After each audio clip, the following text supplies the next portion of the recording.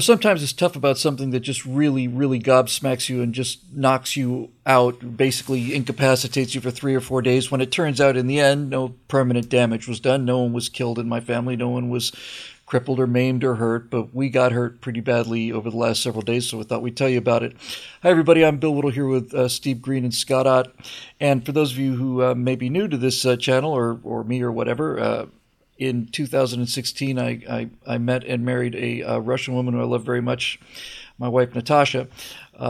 We did everything the way that we're supposed to do things. She came here on a tourist visa. We met, fell in love. I asked her to marry me. Once she was here, we immediately went to U.S. Customs, hired an immigration attorney. We made the application for the permanent resident card, the so-called green card.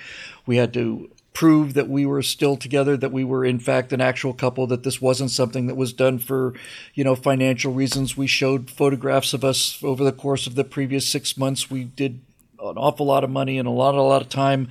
An official at Customs said, "I believe you.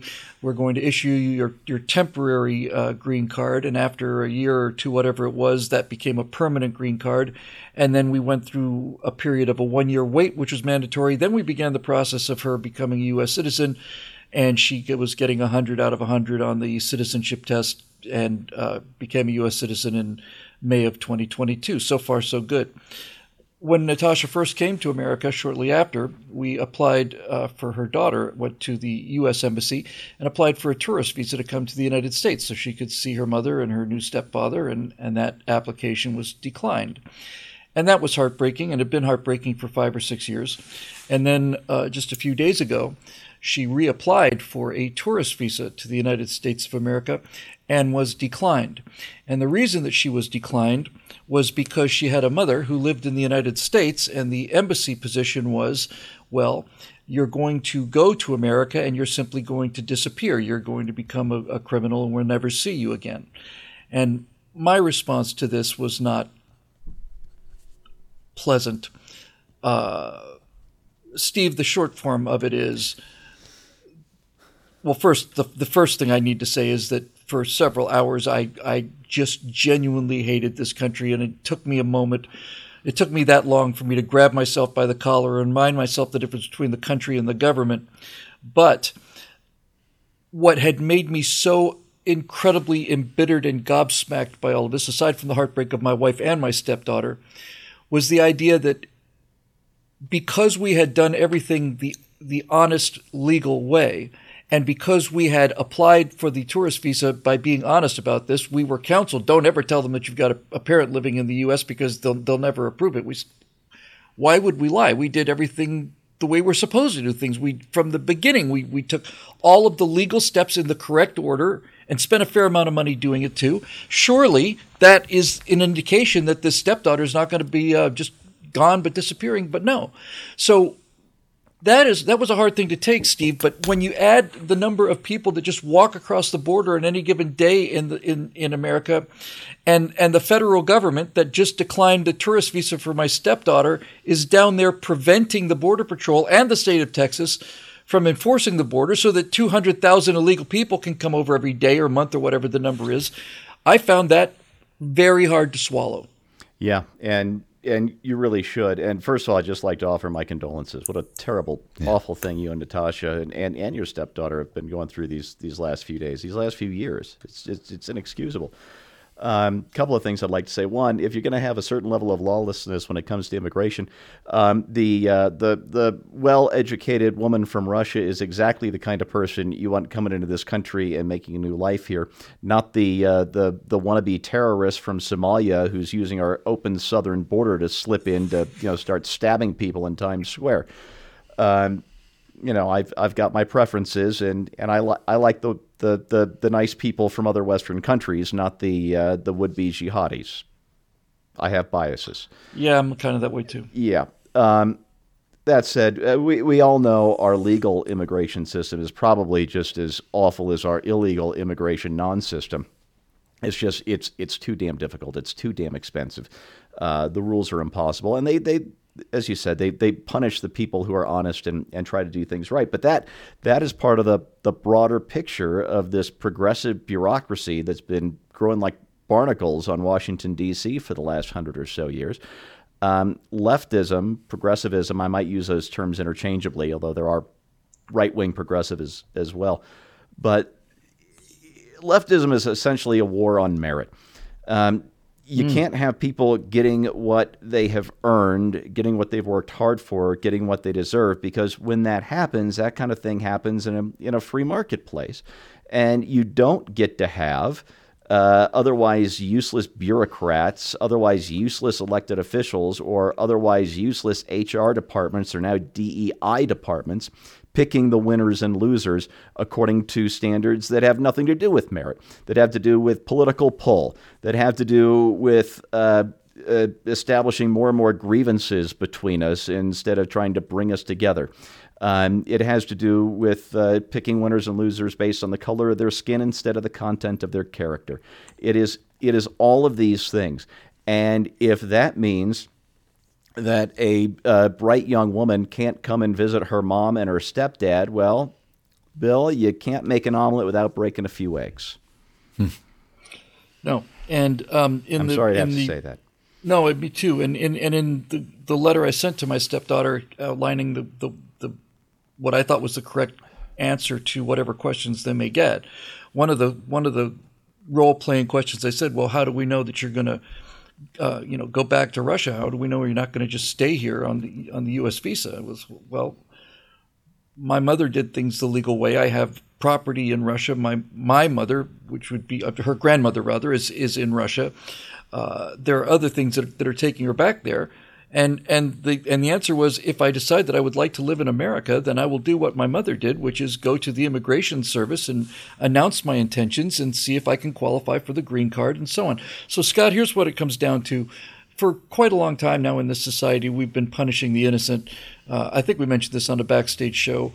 This is California, but California is just somewhat ahead of where the progressives are trying to take the entire country.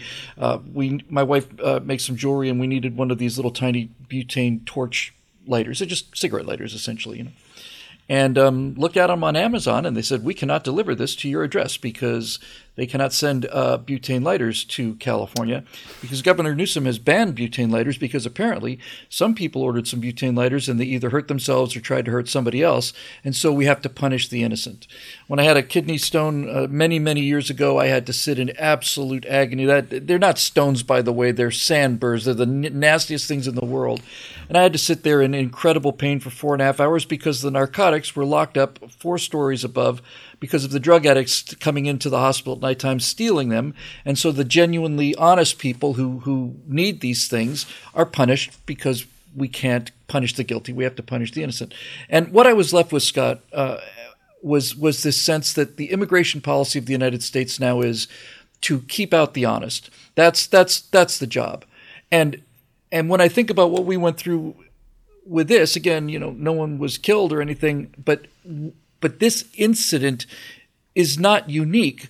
Every single day, there are people who deserve to be Americans who are making applications to become Americans, to come here, to work hard, to obey the laws, and they are being declined or held up for 5, 6, 7, or 8 years, while the same government that is denying them is preventing our Border Patrol from stopping hundreds of thousands of people coming in illegally. It really, really makes you want to say, well, I'm tired of being a chump here and doing the right thing. I'll just have her go to Mexico, walk forward, hand over a couple $1,000s, and not only she get into the country tomorrow, she probably get food stamps and all kinds of other benefits as well. This reminds me of the TV show Person of Interest, which has been off the air for a number of years, where they had this massive computer that was able to predict with almost certainty when people were about to commit crimes. And so therefore they were able to intercept them before they committed the crimes in some cases. And it seems like everybody is being evaluated according to what I'll call the immoral persons standard. And so you are assumed guilty until proven otherwise. But in this case, the person doesn't even get to prove otherwise.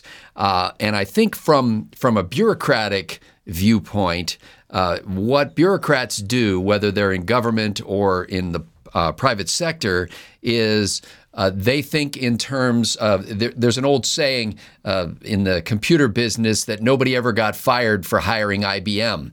In other words, IBM was so successful because everybody knew the guys in the blue suits were reliable, and you weren't going to get fired even if it didn't go well, because you hired IBM. And I think to a certain extent, the kind of bureaucrat that processed your daughter's application has this mindset that, hey, nobody ever gets reprimanded for rejecting a Russian tourist visa. That's never That's never going to reflect badly on your record. And on the border, no border guard is ever going to get reprimanded for welcoming somebody, helping them across the river, getting them through the barbed wire if necessary here in Texas. Because basically there, stopping somebody or pushing them back causes a potential for injury or harm, and the failure to give them due process is considered to be cruelty. And so I'm not that I'm defending the bureaucrats, but I know how organizational thinking goes. That's right. They live in their Dilbert world, and they know they're not going to get in trouble for rejecting her visa. They're not going to get in trouble for helping a guy across the river, and they want to keep their jobs. I mean, they're people who like to work and get paid and things like that. So the problem is that bad laws tempt good people to deceit. As you're suggesting, why wouldn't you just do it the way hundreds of thousands of other people are doing it rather than follow the bureaucratic procedure? And I think there's kind of a fuzzy line between doing the right thing and following the bureaucratic procedure, but let's just assume they're one and the same thing. If you follow the bureaucratic procedure, you're doing the right thing. Especially in cases where there's no obvious moral breach. There's no obvious evil being done here. Letting a young woman into our country to visit her parents doesn't have professional photographer in her mid-30s, yeah. Yes, does not have any obvious, she's not running drugs, she's not smuggling sex slaves, there's no obvious moral breach here. And I don't know if there's a good way to resolve this other than a top-to-bottom reexamination of how we handle these procedures, but it seems insane to the average person that we welcome in hundreds of thousands of people who have made a conscious decision because for whatever reason they're not willing to wait in line. 14 million people want to come in and only 50,000 are allowed, or whatever the numbers are. Meanwhile, here's somebody who's waited for years and does the paperwork and all that kind of stuff. So I don't blame you for your anger. It's not symptomatic of who we are as a nation. It is symptomatic of how difficult it is to do anything effectively through a massive centralized government. Yeah, and I think that's really the problem. I think you put your finger on it, Scott. I'm just going to buff this up, just what you said just a little bit. The success of America as a country is extraordinarily, the historically unprecedented success of America, in my opinion, was because this society was set up so that doing the right thing and doing the smart thing meant doing the same thing. Yeah, and that is no longer the case.